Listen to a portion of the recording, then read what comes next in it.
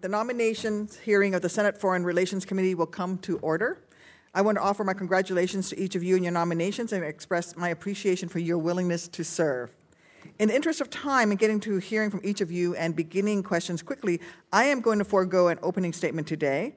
Senator Hagerty, would you like to make an opening statement before introductions, or should we proceed? I would make an opening statement You're recognized. if I might.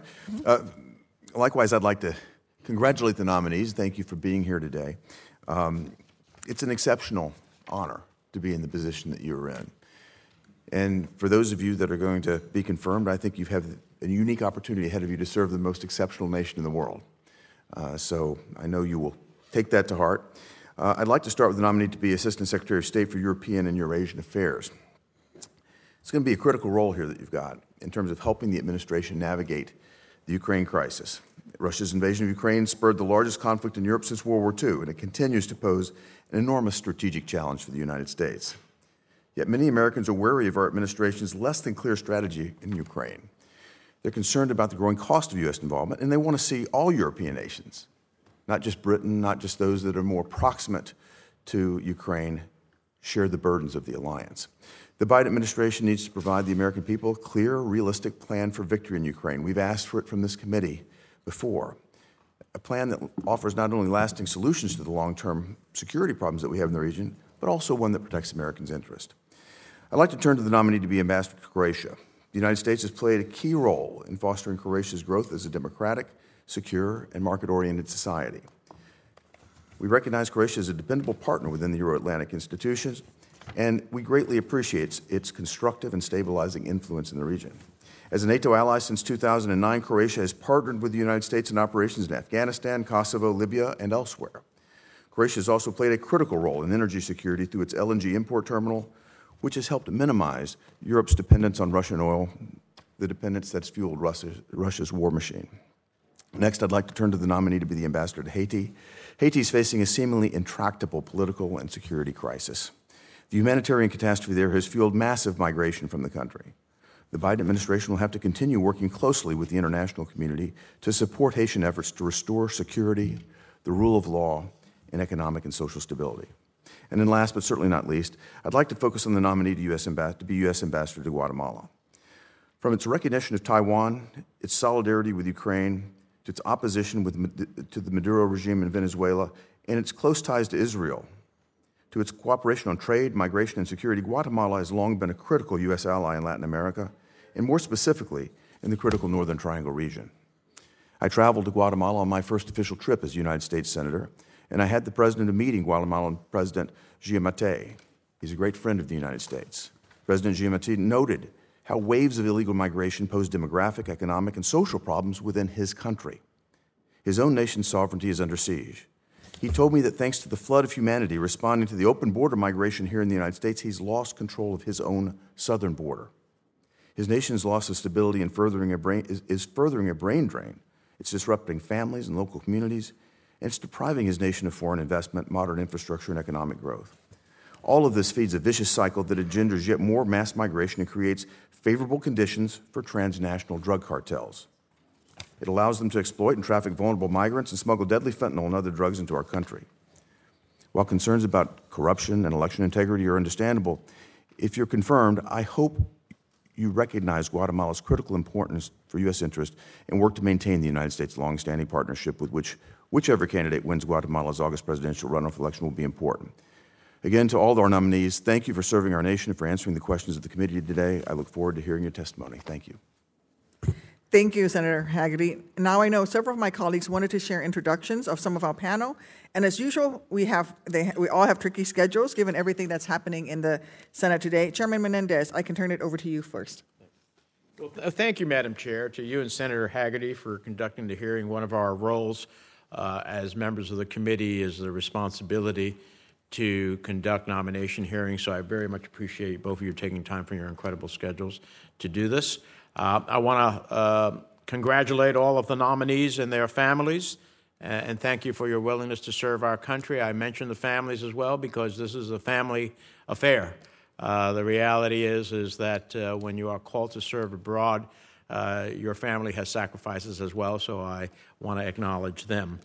I want to take the moment to say that it's my distinct pleasure to introduce Nathalie Reyes, the nominee to be the U.S. Ambassador to the Republic of Croatia. Today, with dictators and autocrats working to undermine peace and freedom around the world, our nation needs to fill our diplomatic posts with leaders who are committed to protecting democracy and human rights.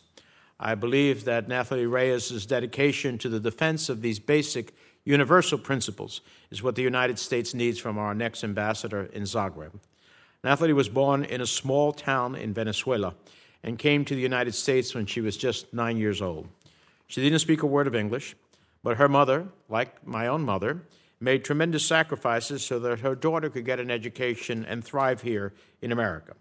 And with her support, Nathalie not only went on to UCLA, where she got her bachelor's and master's degree, she built an impressive and distinguished career as a leader, as a consensus builder, and an advocate.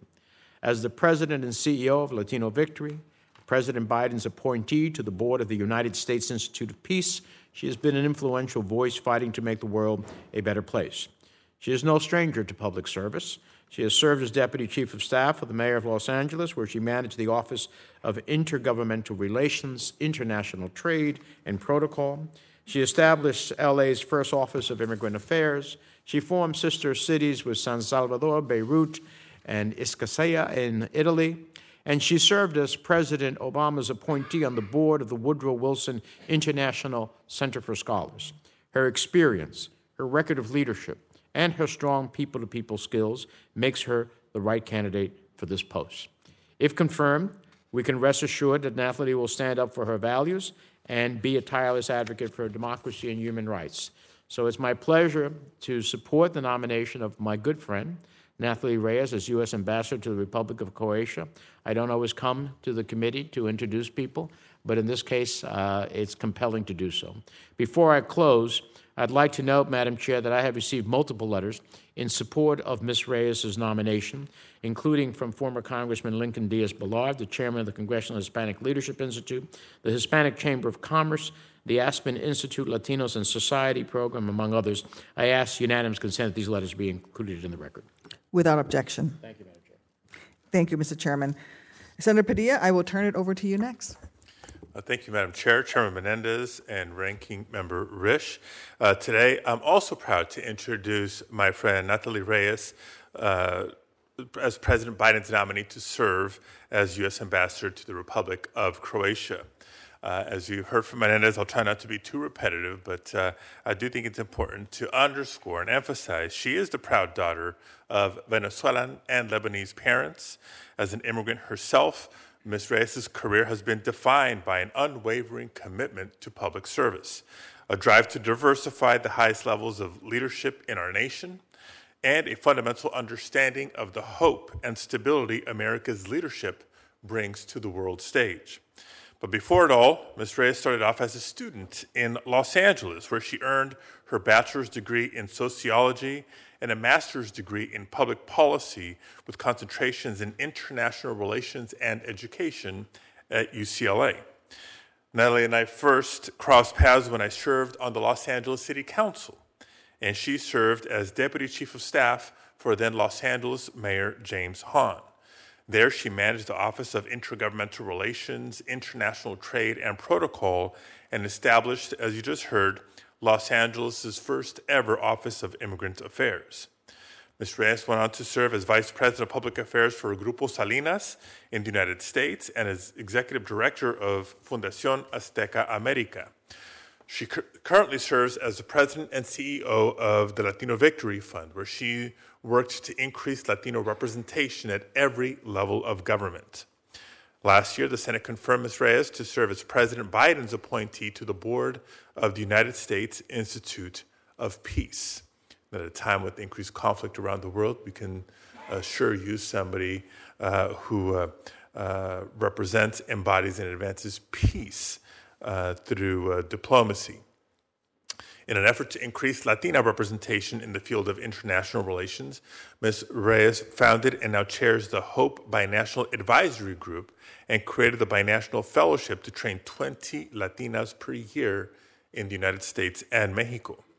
She's not only brought more opportunities to diverse communities, but she's also simultaneously strengthened our foreign policy workforce by bringing new ideas and new perspectives to challenge conventional thought.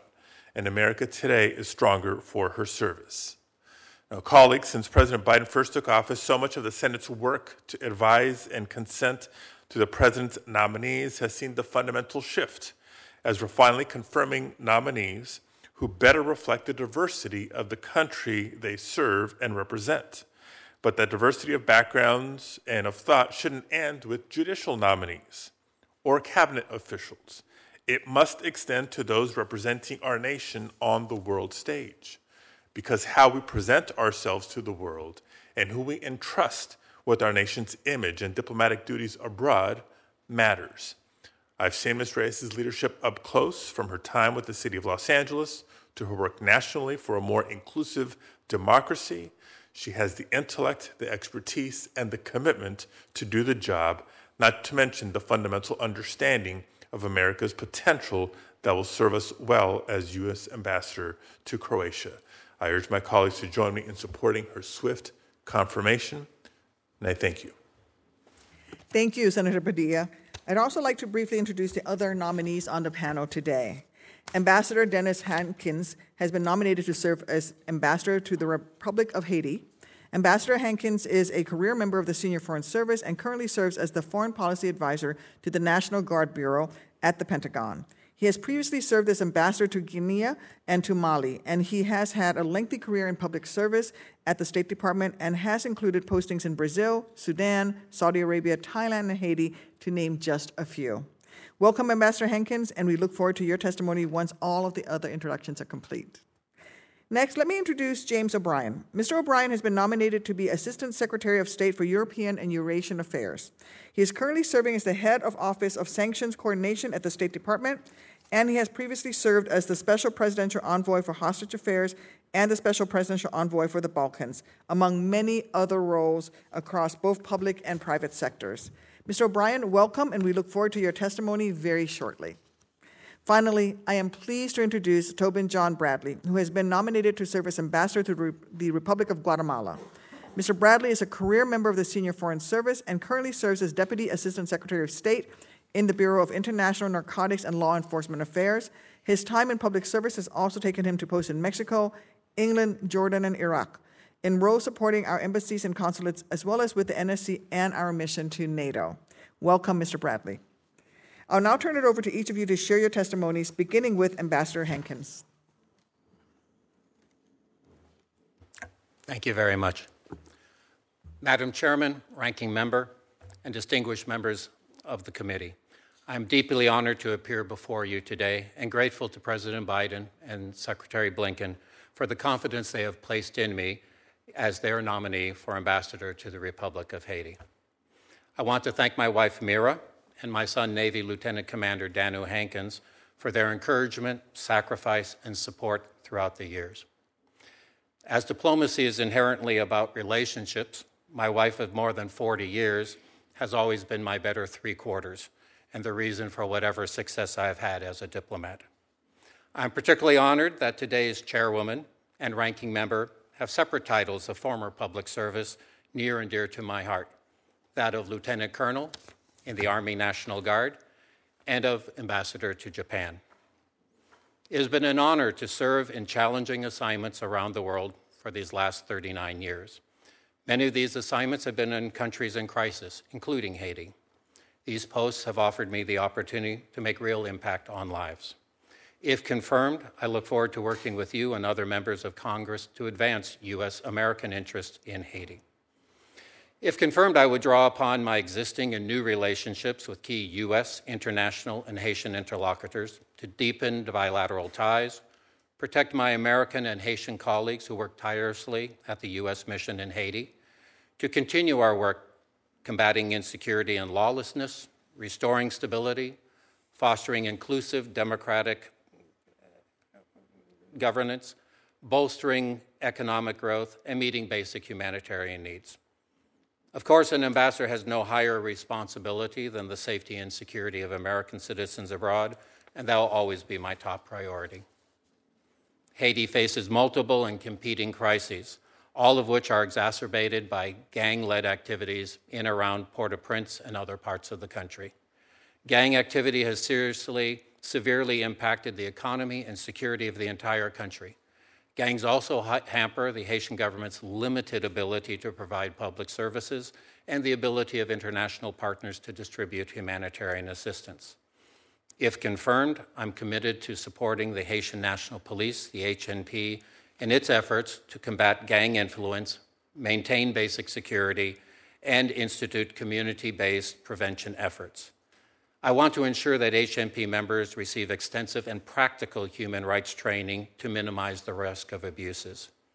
In addition to meeting immediate security needs, I will work to address the underlying drivers of violence and instability in Haiti through the U.S. strategy to prevent conflict and promote stability.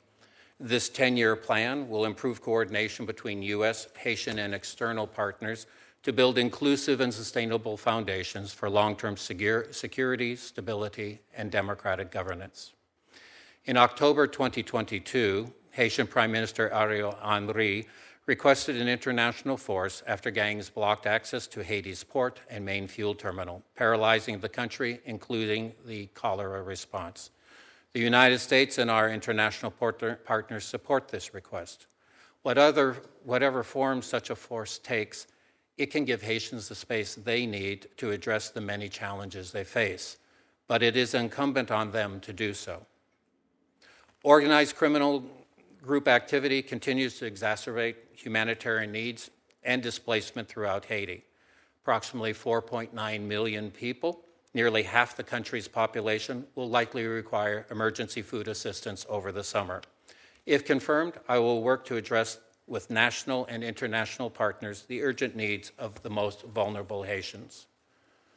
While we fund humanitarian and security efforts to save lives, our collective attention must focus on emerging Haitian solutions to Haiti's political crisis. Since January, there have been no elected officials in Haiti with a current mandate. We have seen important steps to enlarge political consensus since then, but there is much to be done to help return the country to democratic order. Neighboring countries through CARICOM are also deeply engaged in promoting a return to uncontested political legitimacy. If confirmed, I will urge all political parties, indeed all players in Haitian society, to come forward, compromise, and create the conditions for a transparent and inclusive electoral process where all parties can compete for Haitian votes. Thank you for the opportunity to appear before you today. I'd be honored to respond to any questions. Thank you. Wow, you landed that on a dime to the second. No pressure. Mr. O'Brien, your testimony, please. Thank you, Madam Chairman, Senator Hagerty, Senator Menendez, other members of the committee. I'm honored to have been nominated for this position and that you are considering me for it. I submitted written testimony with some extensive remarks on the region. Fundamentally, the job is to promote American security, prosperity, and values by working with, sometimes on, our strongest partners across Europe and Eurasia. That's the global platform that makes Americans more prosperous and secure. I could do this work only with the support of my family, my wife Mary, my children, Jamie and Sean, my father-in-law, John O'Donnell, and my sisters, Megan and Nan, and my father, James O'Brien. I was talking to him this morning, and he reminded me of a story that captures the themes in my testimony. A few years ago, as my mom was succumbing to the disease that killed her, she said she wanted to go see the place where her father died in World War II. He was a private in the U.S. Army in the Hurtgen Forest. Now, this was the signal event in my mom's life. She went from being, as in her words, daddy's girl, living a middle-class life in the Bay Area, and then had to move cross-country, kind of live hand-to-mouth in what she called a house of widows with her grandmother, mother, little sisters, and some aunts. And for the first time, she wanted to go here because she knew she was nearing the end. So we drove around Belgium, where her father had written extensively, and Western Germany, through as much of the Hurtgen Forest as she could manage, and finally to the town that was the object of the campaign where he died. And as we walked around, she looked and she said, this place is beautiful. I'd only ever seen it in the black and white photos that showed the battle damage of 1944 and 1945. And I knew it wouldn't be that way, but I couldn't understand how well off and beautiful it is. And then she got very quiet, and then she got mad. And she asked us to drive her out of the town. And as we drove her out of town, she kept saying, those people have normal lives. I didn't get the life that was the normal I thought I was going to get. And I just wish they knew.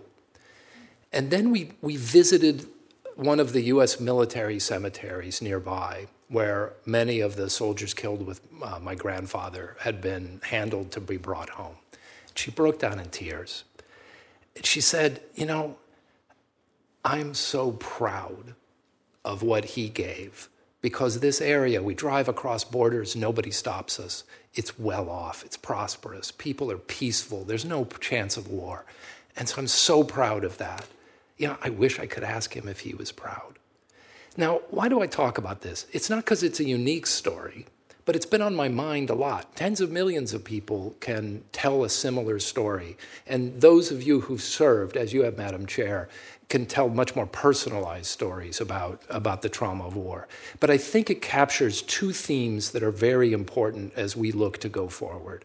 One of them is, we're talking about human pain that will live on for decades. What Russia's unleashed in Ukraine is going to stay with us for generations. And the same is true of people who have been surviving conflict left over from the Western Balkans in the 1990s, where I was proud to serve the country, through the Southern Caucasus, where several of you, Chairman Menendez, been very vocal advocates for the victims of those conflicts. And we have to remember that this isn't just geopolitics. It's about humans and how they recover. The second thing we can learn is that we know how to succeed. Senator Hagerty, you asked, what's the plan, what's the way forward? I look forward to working with you on that. But we do have models where we can integrate economies like Ukraine's into more wealthy economies and lift up the people of that region. The same is possible for the people of the Southern Caucasus, around the Black Sea and through the Western Balkans. If we handle the next year or two properly, we know how to go from the black and white photos of the war damage of 1945 to the beautiful little town that I took my mother to 8 years ago. Now, what do we need in order to do that? I think there are two things I'd love to work with this committee on as we go forward. One is a very strong platform in the EUR Bureau. It's 12,000 people, produces almost 2/3 of the action items the Secretary operates on. They need the resources and support to be great at their job because they're creative and they're wonderful. The second thing is cooperation with the committee, and I look forward to that on both sides of the aisle. Our opponents say America can't be relied on. We'll have an election and we're going to reverse course. If we all stand together to say America stands for what works, then I know we'll succeed. And I look forward to working with you on that. And I look forward to answering questions. Thank you. Very moving and insightful. Thank you, Mr. O'Brien. Ms. Reyes? Madam Chair Duckworth, Ranking Member Hagerty, and distinguished members of this committee, I am honored for the privilege of speaking with you today as the President's nominee to be the next United States Ambassador to the Republic of Croatia. Thank you, Chairman Menendez and Senator Padilla, for your kind words of introduction.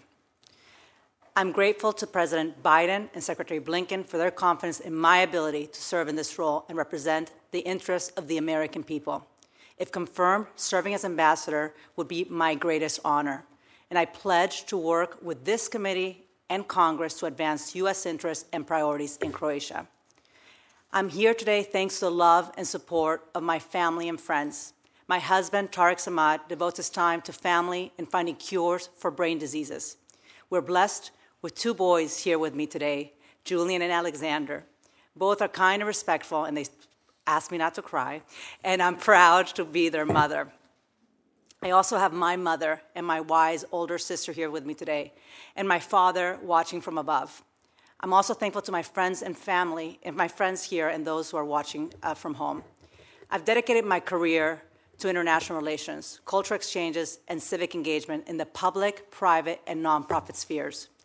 I've come full circle From a young fellow at the United States Embassy in Cairo, where I first was exposed to world diplomacy, to have proudly served for over 6 years on the board of the Woodrow Wilson Center, and now, as of 2022, on the Senate-confirmed board of the U.S. Institute of Peace. I embody the American dream. Followed in the footsteps of my immigrant parents, from them I learned discipline, dedication, hard work, and the endless possibilities of our United States of America. I began my career in Los Angeles, the world's 20th largest economy, and where one of the biggest Croatian diasporas has flourished in San Pedro since the late 1800s. I created the Los Angeles Office of Immigrant Affairs, managed intergovernmental relations, trade, protocol, and championed civic partnerships by establishing international alliances in sister cities with San Salvador, with Ischia, with Beirut, and Yerevan. I also created powerful coalitions in the private sector that improve civil society and strengthen bridges between the United States and Mexico. I'm very proud of spearheading several initiatives to promote open and nonpartisan dialogue between the United States and Mexico. My nonprofit sector experience has cemented my belief that transparency, accountability, and representation safeguard a safe democracy, which we are so fortunate to have in our great nation. Most importantly, I've learned the power to convene, and that success is reached by building trustworthy partnerships. If confirmed, I will use these skills to advance United States interests and values in Croatia. Croatia and the United States have strong security, economic, and cultural ties. Croatia embraces transatlantic cooperation and shares our commitment to safeguarding democracy, the rule of law, and human rights. As a close NATO ally, Croatia is a strong advocate of many joint issues, and if confirmed, I will work to deepen our defense and security cooperation and continue to build a bilateral relationship based on our common values. If confirmed, my number one priority will be the safety and security of Americans in Croatia. Second, I will work with Croatia to strengthen transatlantic security in countering Russia's war in Ukraine and malign influence in the region. Third, as Croatia is poised to be an energy exporter, I will work with Croatia to expand its role in advancing energy security and diversification. Fourth, I will leverage our strong partnership to advance EU accession for all Western Balkan countries, which includes promoting respect for democracy and increasing U.S. trade and investment. Fifth, I will deepen the connection between our two nations by increasing cultural exchanges, youth-focused initiatives, and cooperation between academic institutions to engage scholars, students, and teachers. In July 2013, Croatia became the latest member of the European Union. And at the beginning of this year, Croatia adopted the euro and became a member of the border-free Schengen area. If confirmed, my goal is to inform the American private that Croatia is open for U.S. business. I will work with Croatia to help advance joint U.S.-EU priorities and encourage Croatia to help its neighbors pursue their own EU accession aspirations. I believe that accession reforms are as much an economic incentive as a democracy-building project driving prosperity and trade. If confirmed, I will proudly serve the United States of America with empathy, with humility, and with integrity. Thank you very much for the opportunity to appear before you today. I'm happy to answer any of your questions. Thank you, Ms. Reyes. Mr. Bradley? Chairwoman Duckworth, Chairman Menendez, Ranking Member Haggerty, distinguished members of the committee, I am honored to appear before you today as President Biden's nominee to serve as the U.S. Ambassador to the Republic of Guatemala. I would like to thank President Biden and Secretary Blinken for the confidence they have shown in me and the privilege and responsibility to be considered for this position. If confirmed, I look forward to working with you and the Congress more broadly to advance U.S. interests in Guatemala. In over 25 years as a career Foreign Service officer, I have had the honor to represent the United States in Latin America, the Near East, Europe, as well as multiple postings here in Washington, including service at the National Security Council under 2 presidents. Whether supporting the first democratic elections in post-war Iraq, strengthening the NATO alliance, protecting American citizens in Matamoros, or building partner capabilities in dozens of countries to combat drugs and transnational crime, I have dedicated my career to advancing U.S. security and democratic values. I have also sought to cultivate innovation and apply creative problem solving to the challenges that face us and our partners. I would like to acknowledge my family today. They're here. They have inspired and anchored me on this journey. Following his father's sacrifice in World War II, my father served with distinction as a city manager for 45 years. My mother was a teacher, a church volunteer, and a medical service provider, helping thousands. My partner, a proud immigrant who has stood with me for 25 years through war zones and late-night shifts, dedicated years as a DC public school teacher. My sister, who represents all my siblings, is a part of a proud Navy family that is deployed around the world in service to our nation. They have taught me anything is possible with education, determination, and hard work. Finally, I know my Uncle Charlie Ward, who served this Senate for 25 years as Chief of Staff to Speaker Carl Albert and Senator Bourne, would be so proud to see me appear before you today. In addition to its rich culture, significant World Heritage sites, and abundant biodiversity, Guatemala's role in the region and beyond is vital. Guatemala has the largest economy in Central America. It is a critical transit node for people, as well as licit and illicit goods. It has a strong and vibrant civil society. Guatemala's diplomatic ties with Taiwan, support for Israel, and condemnation of Russia's illegal war in Ukraine provide a foundation to advance broader strategic interests. Our geography and strong family bonds between our two countries make our paths inextricably shared. We have much to gain from cooperation that supports our security and regional prosperity. Thanks to strong U.S. congressional support, U.S. foreign assistance is advancing that vision. If confirmed, I will be a conscientious steward of U.S. taxpayer money. I will endeavor with this committee, the current and incoming Guatemalan government, civil society, and the private sector to address root causes of irregular migration: violence, corruption, poverty, and malnutrition. I will also promote inclusive economic opportunity and a level playing field for U.S. businesses so that Americans and Guatemalans can prosper together. The United States and our international partners are closely monitoring Guatemala's runoff presidential election on August 20th. A leader chosen freely and fairly, in accordance with Guatemala's constitution, would have the mandate of the Guatemalan people, and in turn, be an effective partner to the United States. While there are many challenges, Guatemala's close cooperation on key issues provides opportunities. Guatemala is implementing the Los Angeles Declaration on Migration and Protection and cooperating to strengthen reintegration services for returned unaccompanied children and families. Guatemala works with U.S. law enforcement to stem violence, combat transnational crime, and convict human traffickers under new laws. If confirmed, I will work to help Guatemala strengthen its own border against illicit trafficking and continue to advance safe, lawful, and humane migration management. I will also support Guatemalan authorities and civil society to strengthen Guatemala's democratic and legal institutions needed to sustain the peace that ended 36 years of conflict. The embassy in Guatemala is one of the largest in the hemisphere with a talented and committed team of U.S. and local staff. If confirmed, I would be honored to lead them.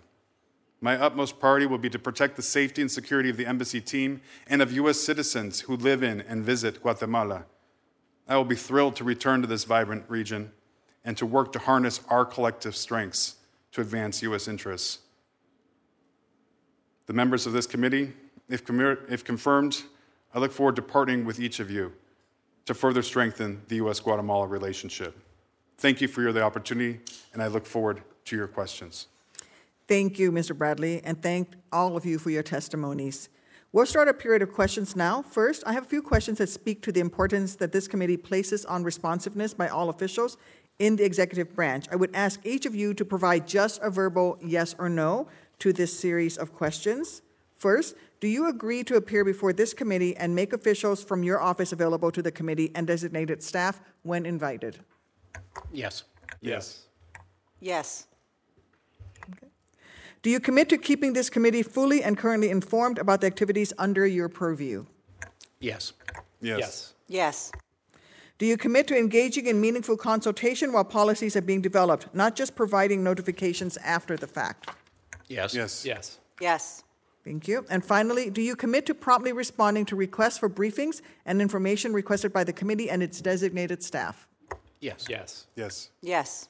Thank you. Now on to other questions. Chairman Menendez will be returning, but I will begin with the first line of questions. Mr. O'Brien, you come to this position during the biggest security crisis that Europe has faced in a generation, and at a transformative moment in U.S.-Europe relations. While European unity has shown tremendous resilience in the face of Russian aggression, it remains to be seen how it will weather what increasingly appears to be a years-long fight for Ukrainian sovereignty.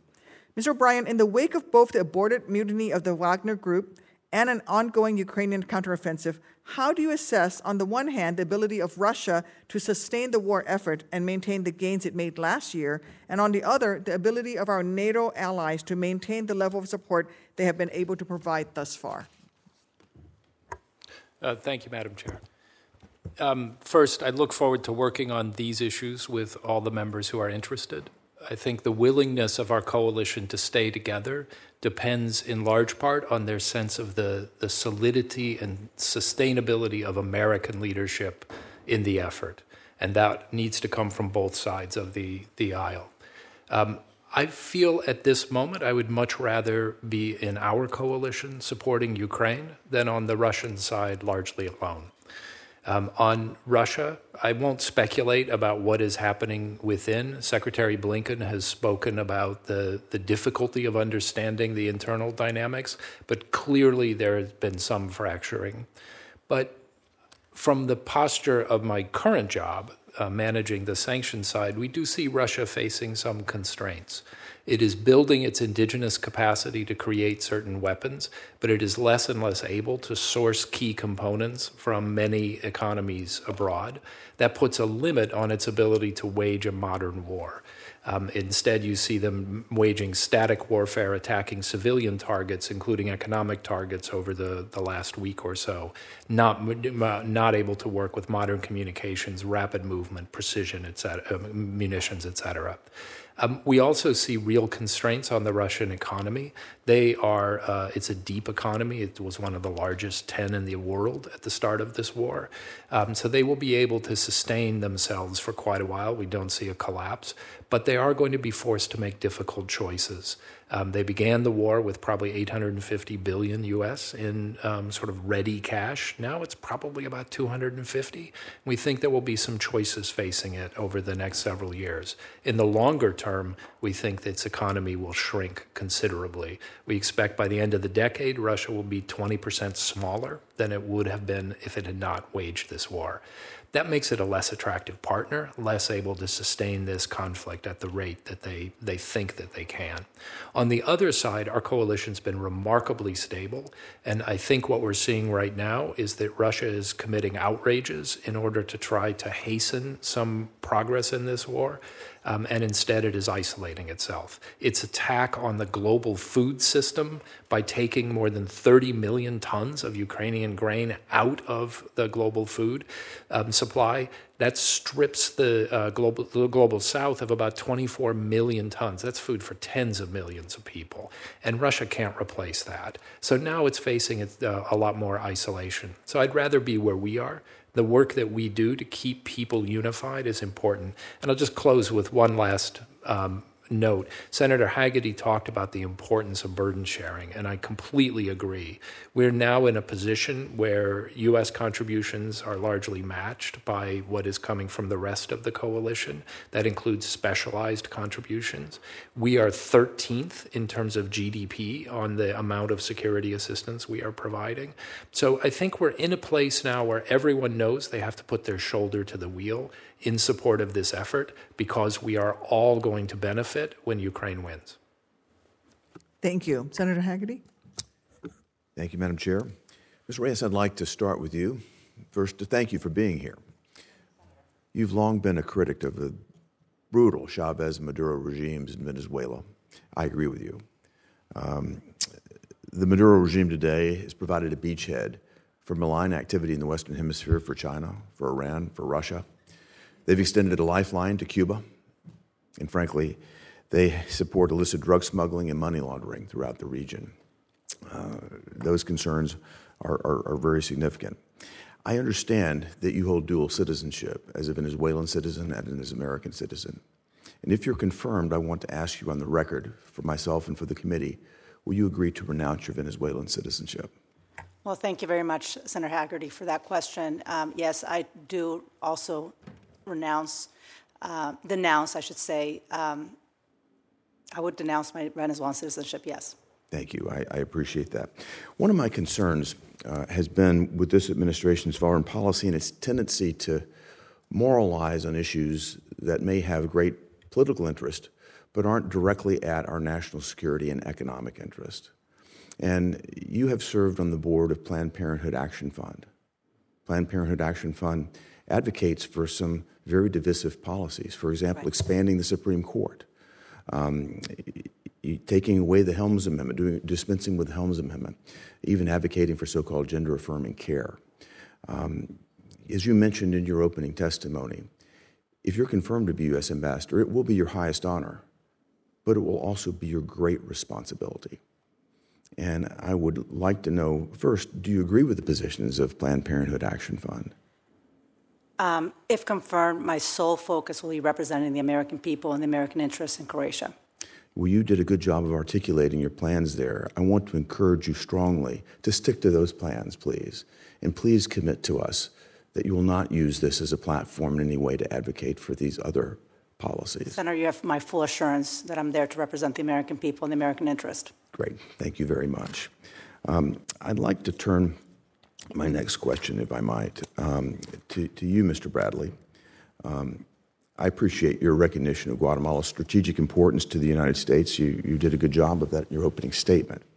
As you know, no partner is perfect. Guatemala, though, has long faced difficult challenges of combating public corruption like many nations in the Western Hemisphere. I'm concerned, however, that the Biden administration has created the perception that it's picking sides in Guatemala's presidential election. And so my question of you is if you'll commit to this committee that you will respect the outcome of Guatemala's August presidential election, regardless of who wins. Yes, Senator, thank you for the question. You have my commitment that I will respect the outcome of the Guatemalan election. We will work with any government in Guatemala, or as I've discussed, our future is shared, and there are so many issues that we need to work on together. The Guatemalan people are at a democratic milestone, and that they have an opportunity to freely elect a leader. My point is that we need to respect that and not be perceived as being in any way meddling with it. And so I hope that you'll certainly follow up on that perception. I will work with. I appreciate that. When I met with President Giammattei, as I mentioned earlier, he correctly, I think, identified Guatemala as a choke point for illegal migration from Central America. He talked to me about the national security crisis that presents for his nation, as well as for the United States. And during the previous administration, Guatemala was a key partner for the United States in countering the crisis. They signed an asylum cooperation agreement that helped stem the flow of illegal immigrants. But since January of 2021, that flow has exploded, and it's created numerous problems, not only here in America, but also in Guatemala. And during our meeting, President Giammattei advised me that technical assistance, training, equipment, that type of activity would be far more effective in his mind to help counter illegal migration flows, illegal drug flows. He felt that would be far more effective than increasing funding for non-governmental organizations. Do you agree with President Giammattei's perspective? Thank you, Senator. I believe that we should use every tool that the embassy has to reduce the pressure on our southwest border and to support humane and orderly migration. Would you have some perspective on what we could do? And direct support to the government. I'm just interested in your perspective on what we could do to help support strengthening the rule of law in Guatemala and to help them enhance border security and deepen our economic ties. Senator Haggerty, border security has been a focus of my career over 10 years. Through my management of the INL program in Mexico City, we incubated new technologies and innovative approaches for the betterment of both of our countries. And one of those innovations is actually currently being piloted at the border in Matamoros and Brownsville.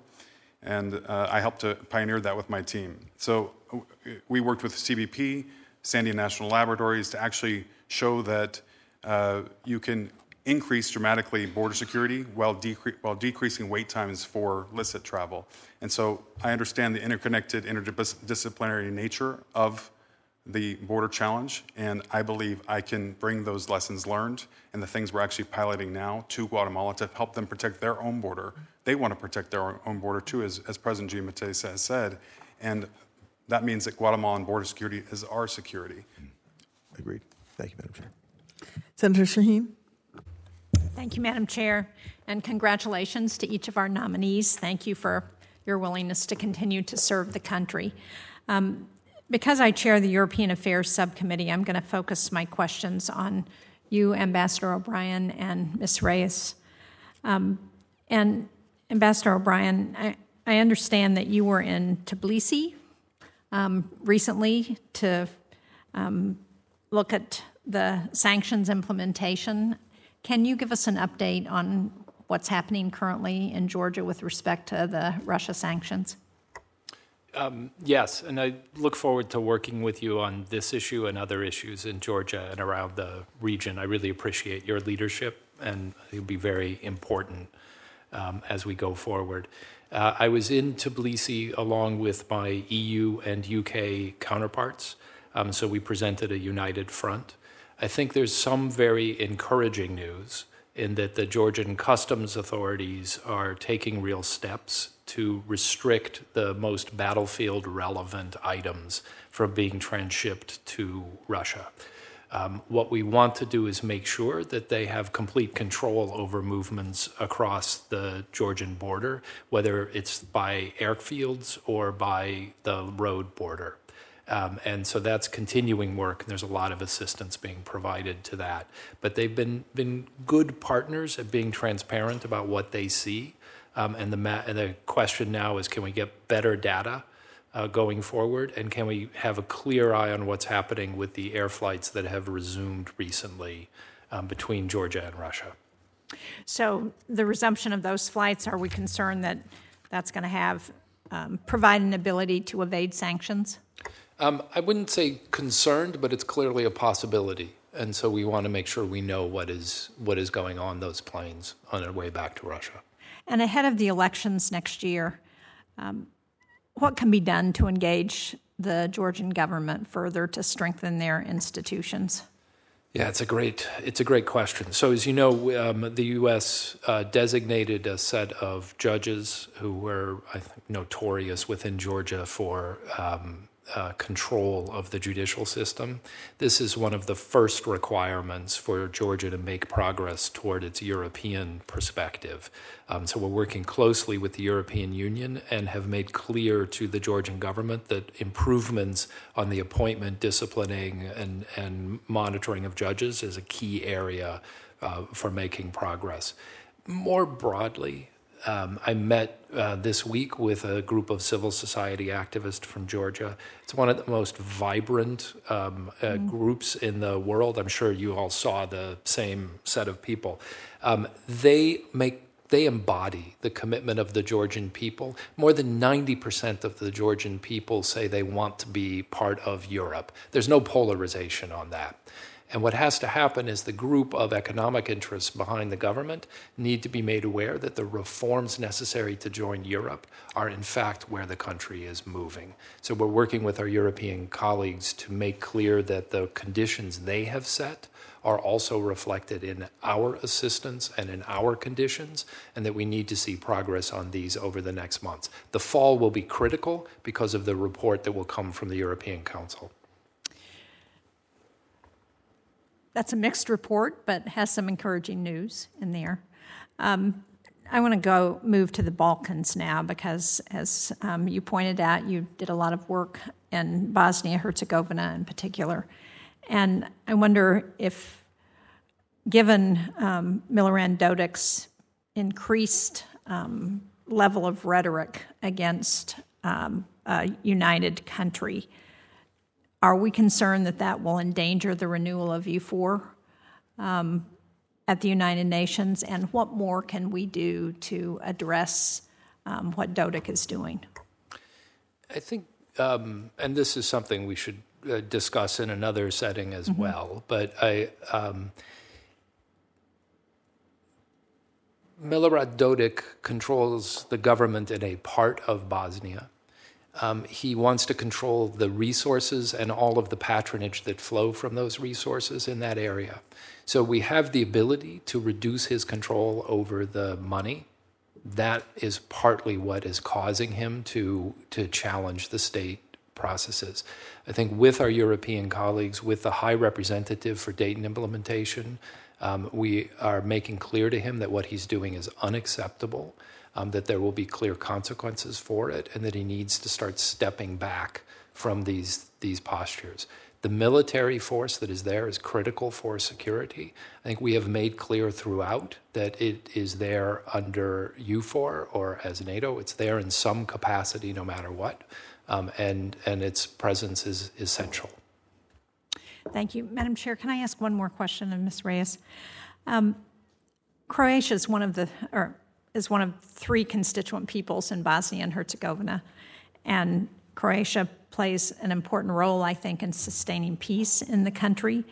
Can you discuss how you would work with the Croatian government to encourage a continued positive force in terms of what happens in Bosnia-Herzegovina? Well, I appreciate that question, Senator. The U.S. remains committed, as you know, to the sovereignty and territorial integrity of Bosnia-Herzegovina, and obviously to the Dayton Accord framework of one country, two entities, and three constituencies. And if confirmed, I will work with the Croatian government to engage Bosnian Croats and their counterparts to support their governance reform. So, I would be that conduit between the Croatian government and the Croats in Bosnia-Herzegovina.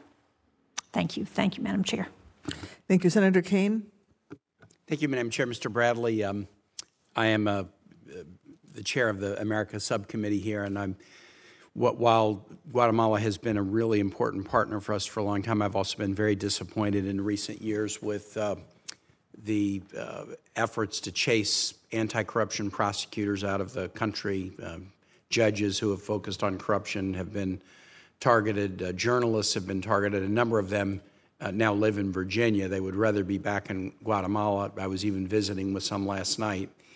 And so I think the work of the embassy, the work of the ambassador, should you be confirmed, that I'm confident you will be upholding democracy and anti-corruption standards, is going to be a really important thing. I'm sure most know that we're in the last weeks of a runoff election for president. The two candidates who prevailed in the first round, there was an effort by the existing government to block one of the two successful candidates from moving forward in the election. It's really important. We don't have a favorite in this, but it's really important that Guatemala not disable a democracy from working. My understanding is the United States is going to host both of the two finalist candidates here to show that we want to continue to work with whoever the Guatemalan people pick as its next president. But I just really hope, whether it's press freedom or anti-corruption efforts or support for NGOs, Guatemala passed an NGO registration law, which we see happening in other nations like Nicaragua, which force NGOs to register or be dissolved. That registration is often a precursor to a shrinking of civilian space. I hope I have your commitment from your background. I suspect I do, that should you be confirmed, you'll work very, very, very hard to encourage progress in these important human rights areas. Absolutely, Senator. You have my commitment. And thank you for your voice and the role of this committee in the bipartisan, bicameral statement on the election issue with Chairman McCall. I've worked on democracy and human rights for a long time. I helped set up some of the first elections in Iraq, and I know firsthand how important it is that the citizenry believe in the election process, that they have faith in the results, and that they have the right to choose their preferred candidate under the law. And so, Senator, you absolutely have my commitment to do that. And in terms of the anti-corruption side of the House, if confirmed, I support the use of all of the tools that Congress has provided us to hold corrupt actors accountable, whether that's the Section 353 of the Engel list or Section 7031C for visa restrictions or financial sanctions as appropriate. I will use all of those. Excellent. Thank you. Ambassador Hankins, thank you for your willingness to serve. The service to Haiti is going to be one of the toughest challenges in the world right now. And you've served in Haiti before, so you go in with a love for the country and a love for the Haitian people and understanding for some of the challenges. We're going to have a hearing in our committee tomorrow on Haiti, where Secretary Nichols and others will be here on behalf of the administration and others who care a lot about Haiti. The consensus seems to be, as I travel in the region, that security is the first priority, but it's very difficult to assemble a security initiative unless a nation has stepped forward to lead it. And there's a whole lot of reasons why the nations that might be asked to lead it, legitimate reasons why they've been reluctant. The United States, we have a history with Haiti that might not make us the most credible leader. France has a history that might not make it the most credible leader. Dominican Republic should play a role. They couldn't be the most credible leader. We all need to be involved, but as of yet, we've not found the right lead nation to help us provide security assistance. And that's a big, big issue that would be not just the ambassador's work, but I know that's something you would focus on.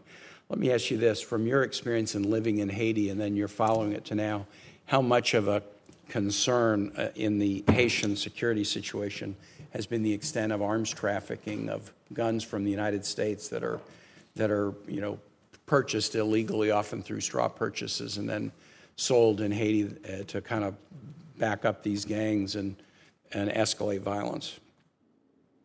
No, thank you very much, Senator. And you're correct. The flow of weapons going into Haiti allows a situation where often then the criminal gangs are better armed, outnumbered than the Haitian National Police. The most recent session of the Security Council asked the Secretary General to outline 3 options: more support to the Haitian National Police, a multinational force outside of the UN structure, or a new UN peacekeeping mission. And we've been working with a number of countries to see if somebody would lead or participate. Those negotiations, those discussions are ongoing to support the Secretary General's effort. Clearly, what we see in the situation is right now the security situation blocks progress, whether it's on humanitarian or political. To your question, most recently, this institution passed the Bipartisan Safer Communities Act, which then gave more teeth to the trafficking in weapons, and many of these weapons do come. We've seen Department of Justice has now created a new special prosecutor looking at weapons trafficking towards the Caribbean. So you've in fact given us one of the tools that can help us work with that.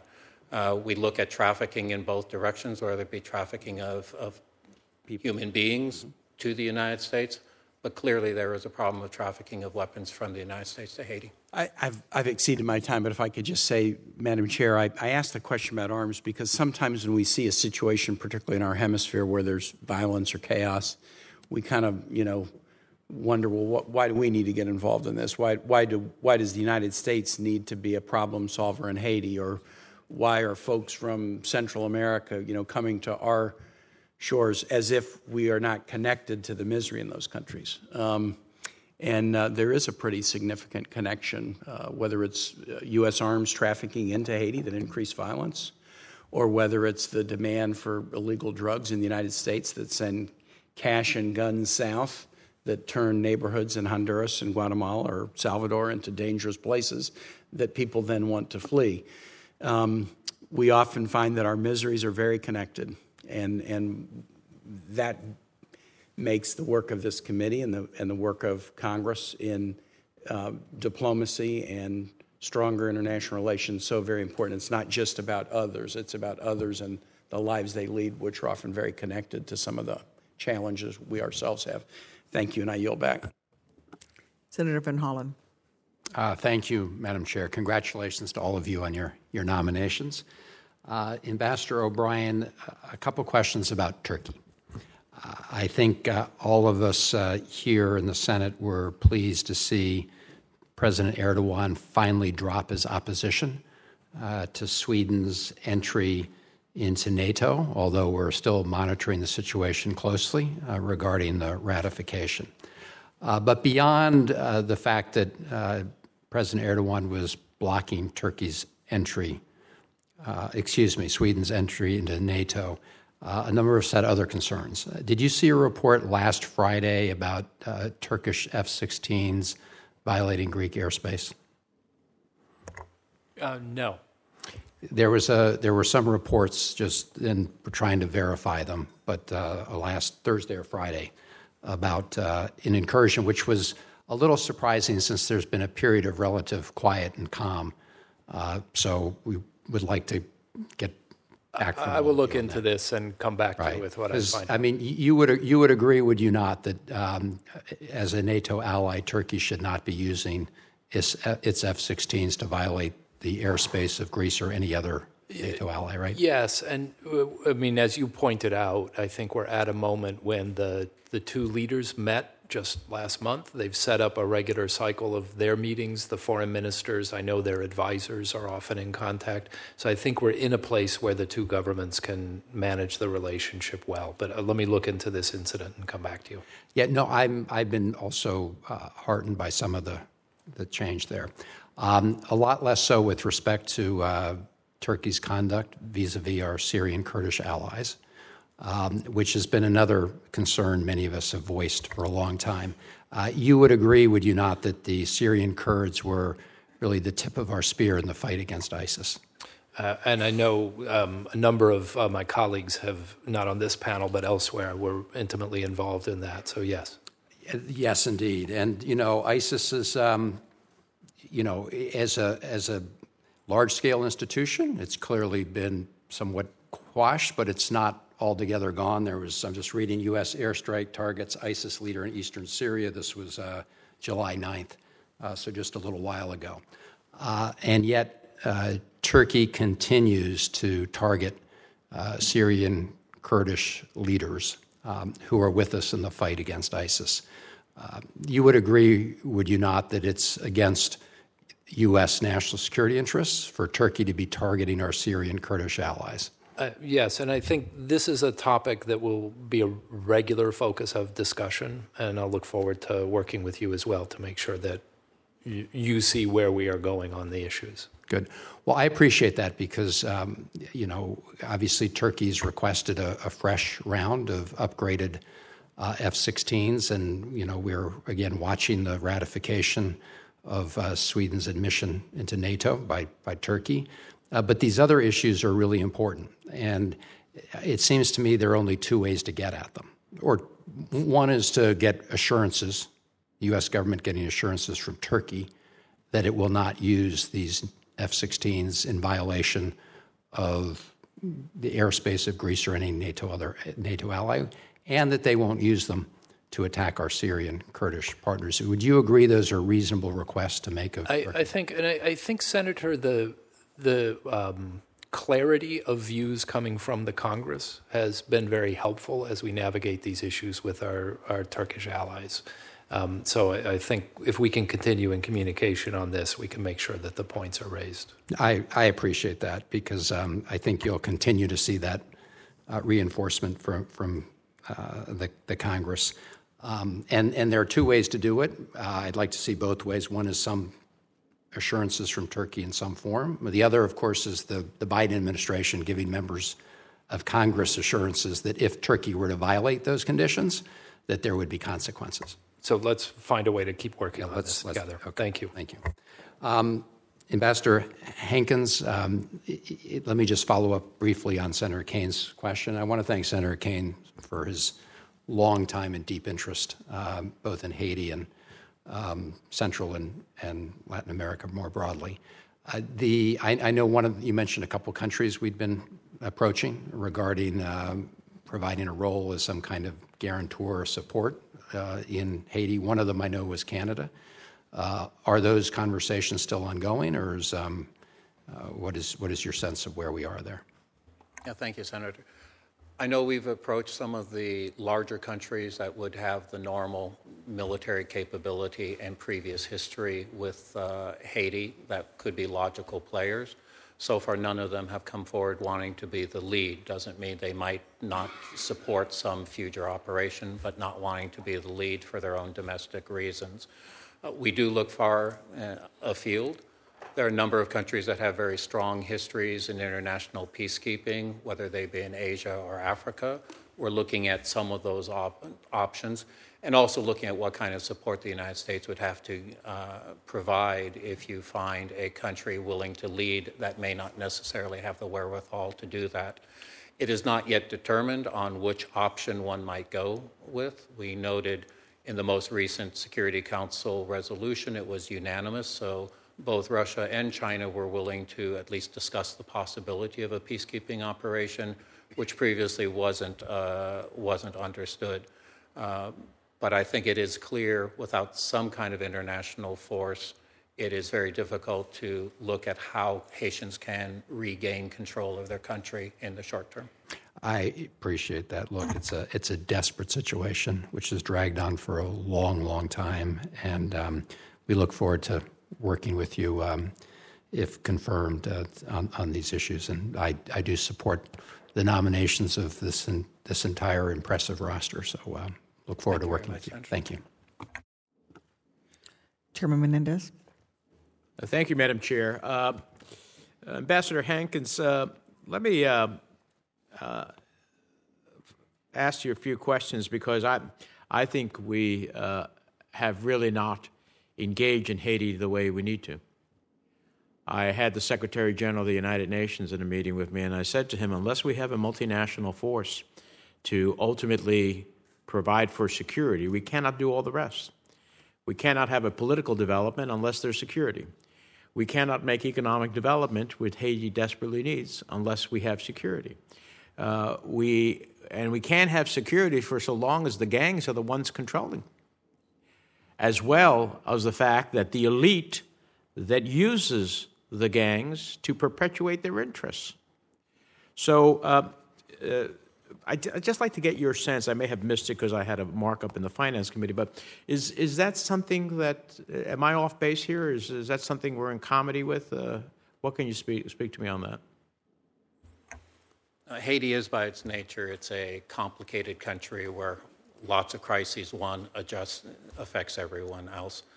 We have a very dedicated team, and we have a great deal of, whether it be from the Senate, the House, or from the administration, a lot of engagement, but it is hard to find good, lasting solutions. I agree with you, Senator, that without some kind of force, whether that be a multinational force or a UN peacekeeping mission, it is very difficult for basic human security to be guaranteed, for the Haitians to have the space they need to proceed on political resolution, or to ensure the security of Haitians as well as the many American citizens who live in Haiti.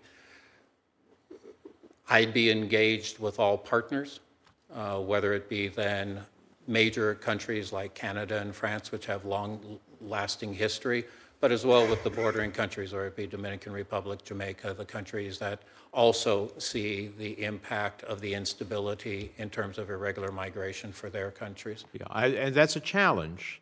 I was with the president of the Dominican Republic, and he said to me, we're trying to be good neighbors. But when 50 or 60% of the hospital beds in the maternity ward are delivering babies of Haitian mothers, and Dominican mothers can't get in to go ahead and deliver their babies, that's a problem. And that's one of the many dimensional elements of the Haiti problem. Next thing is we'll see people on boats to the shores of the United States. We talk about migration. So this is a cauldron ready to explode. And I am hopeful that your presence there will help us find a pathway forward. On a specific thing, I introduced bipartisan legislation, Haiti Criminal Collusion and Transparency Act, which has the support of over a dozen Haitian civil society diaspora groups, to expose the links between the elites and the Haitian gangs, and sponsors and target them for economic sanctions and visa restrictions. Is that something I can get your commitment to work with us on, if you are confirmed? No, absolutely, sir. Okay. So again, it's another tool it gives us in our diplomacy of dealing with then corrupt links between political and gangs. I don't have my experience on the ground to understand whether the causality is politicians who control criminal gangs or criminal gangs that control politicians, but obviously we see that there are linkages between the two. So it's important to break those linkages so that violence is not used as a way of avoiding a political and social process. Thank you. Mr. O'Brien, I want to echo what Senator Van Hollen said about the administration's consideration of F-16s to Turkey. It's not surprising. Sweden still hasn't received a vote from Turkey, even though Erdogan said, yes, okay, Sweden should be in. He could have called the parliament. He could have had the vote. He hasn't had it. And, we cannot have belligerence in the Eastern Mediterranean. We have another NATO ally, Greece, for which we not only have Suda Bay, long-standing, but we have Alexandropoli, which has become the Suda Bay of the North, and a major energy center, and a NATO center for transshipment. Now, how does it work for us to have one NATO ally be belligerent to another and somehow sell them F-16. So I hope that this will be one of the things that, if this is still pending upon your confirmation, that you will be focused on. I hope that we can be an advocate for greater stability in the Eastern Mediterranean because it's incredibly important. I hope that we will work on the 3+1 process in a way that will strengthen the relationships between Israel, Cyprus, Greece, and the United States.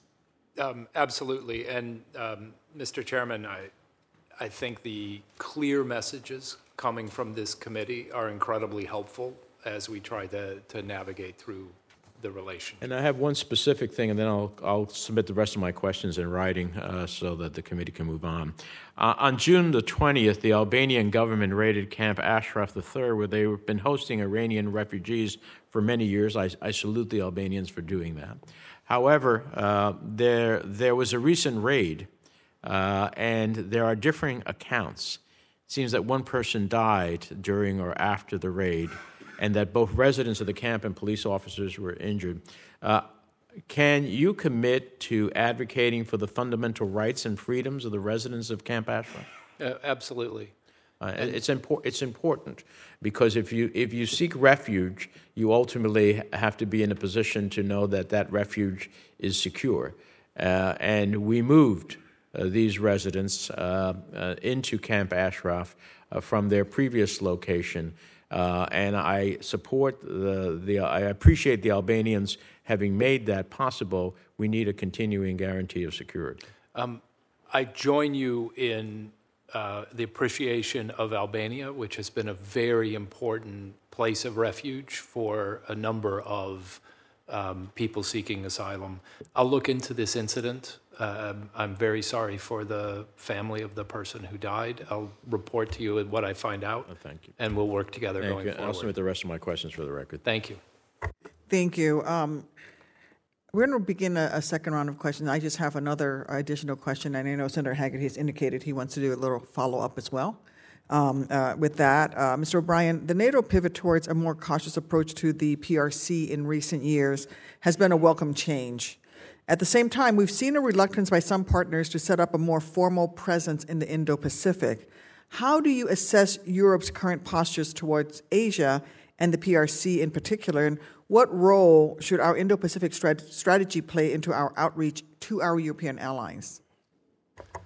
Thank you for the question, and obviously it's a essay question in itself. I think a lot of our work over the last year or two, some of which I've seen in the sanctions discussion, has led to a convergence of views between our European allies and ourselves about the importance of having a united approach to China. I think at the recent Vilnius summit, there were several of our most important Asian allies there and were as honored guests. Although some of the formal mechanisms may not have been established, I think what we're on now is a track for great communication and security channels as well the work that's being done across the Indo-Pacific to beef up the U.S. presence and our allied presence, I think sends a very strong message that we are working to create a global rule-abiding community. The goal of that community is security and prosperity for our citizens as well as the citizens of our partners. So it is an ongoing, very important topic. We'll keep working it in every channel that we have. Thank you. Senator Hagerty? If I might, Madam Chair, can stay on this topic. I appreciate your raising it, but I'd like to come to the other side of it, too.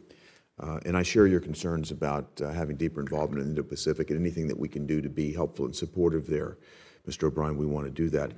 I would also be very interested in your perspective on how we work toward a unified approach with our allies in the EU to push back against the intellectual property theft, the forced technology transfer, and basically the predatory behavior of China as they look at the EU. The EU is wide open and vulnerable, and I feel like there's much more that we could be doing together. I'd be interested in your thoughts on how we move forward there. Yeah, thank you for that, and thank you for the intellectual leadership on the issues. I know Undersecretary Fernandez testified this morning. I believe Chairman Menendez, you were there, about the measures we are taking to enhance our economic resilience, along with our partners on issues like critical minerals, broader supply chains, also to address Chinese coercion. So where China attempted to intimidate Lithuania, we were able to step in and provide alternative financing, find markets for Lithuanian goods, and otherwise work to demonstrate that coherence within our alliance lets each one of us stand up for what we know to be right.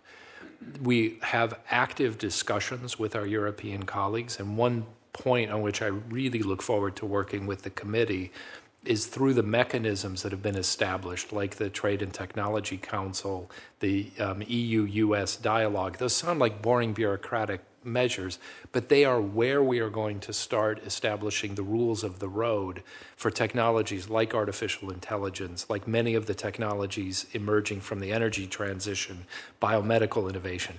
These are the things that will help make our people richer over the next generation.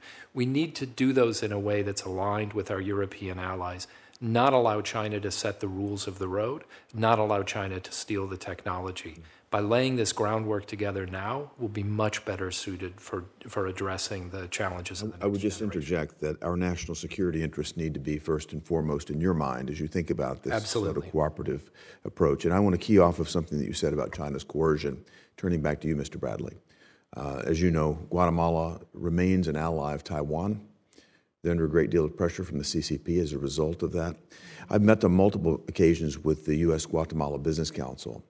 They would love to work with us on nearshoring opportunities, ways to make our supply chains more secure. And I think that from the perspective of an American businessman, which is what I've done my entire life before coming here, it should be a great opportunity for us as well to de-risk our supply chains and bring them closer to home. I'm fighting hard to get every job I can back to Tennessee. Please understand that. But to the extent they don't come back to Tennessee, partnering with countries like Guatemala with businesses there should be a great opportunity. I'd look forward to introducing you to some of the people that I've met. McKinsey's done a great study there talking about where these opportunities exist, but I see a huge opportunity there, and I'd be interested in your thoughts. Thank you, Senator, for your question and offering to connect me to some of your colleagues. Taiwan has been a reliable partner to Guatemala and since 1933. And Guatemalan people have had sustainable benefits because of it. So I'll certainly want to raise that with the incoming administration, whether that's with Sandra Torres of the UNE party or Bernardo Arevalo of the Semilla party, that it is very important that they maintain this close relationship with Taiwan. And there's representation of the Taiwanese in Guatemala, and I look forward to working with the colleagues there as well on these ideas that will not only potentially provide opportunities to U.S. businesses, but also help us provide job opportunities and attack some of the root causes of irregular migration that puts the pressure on our border.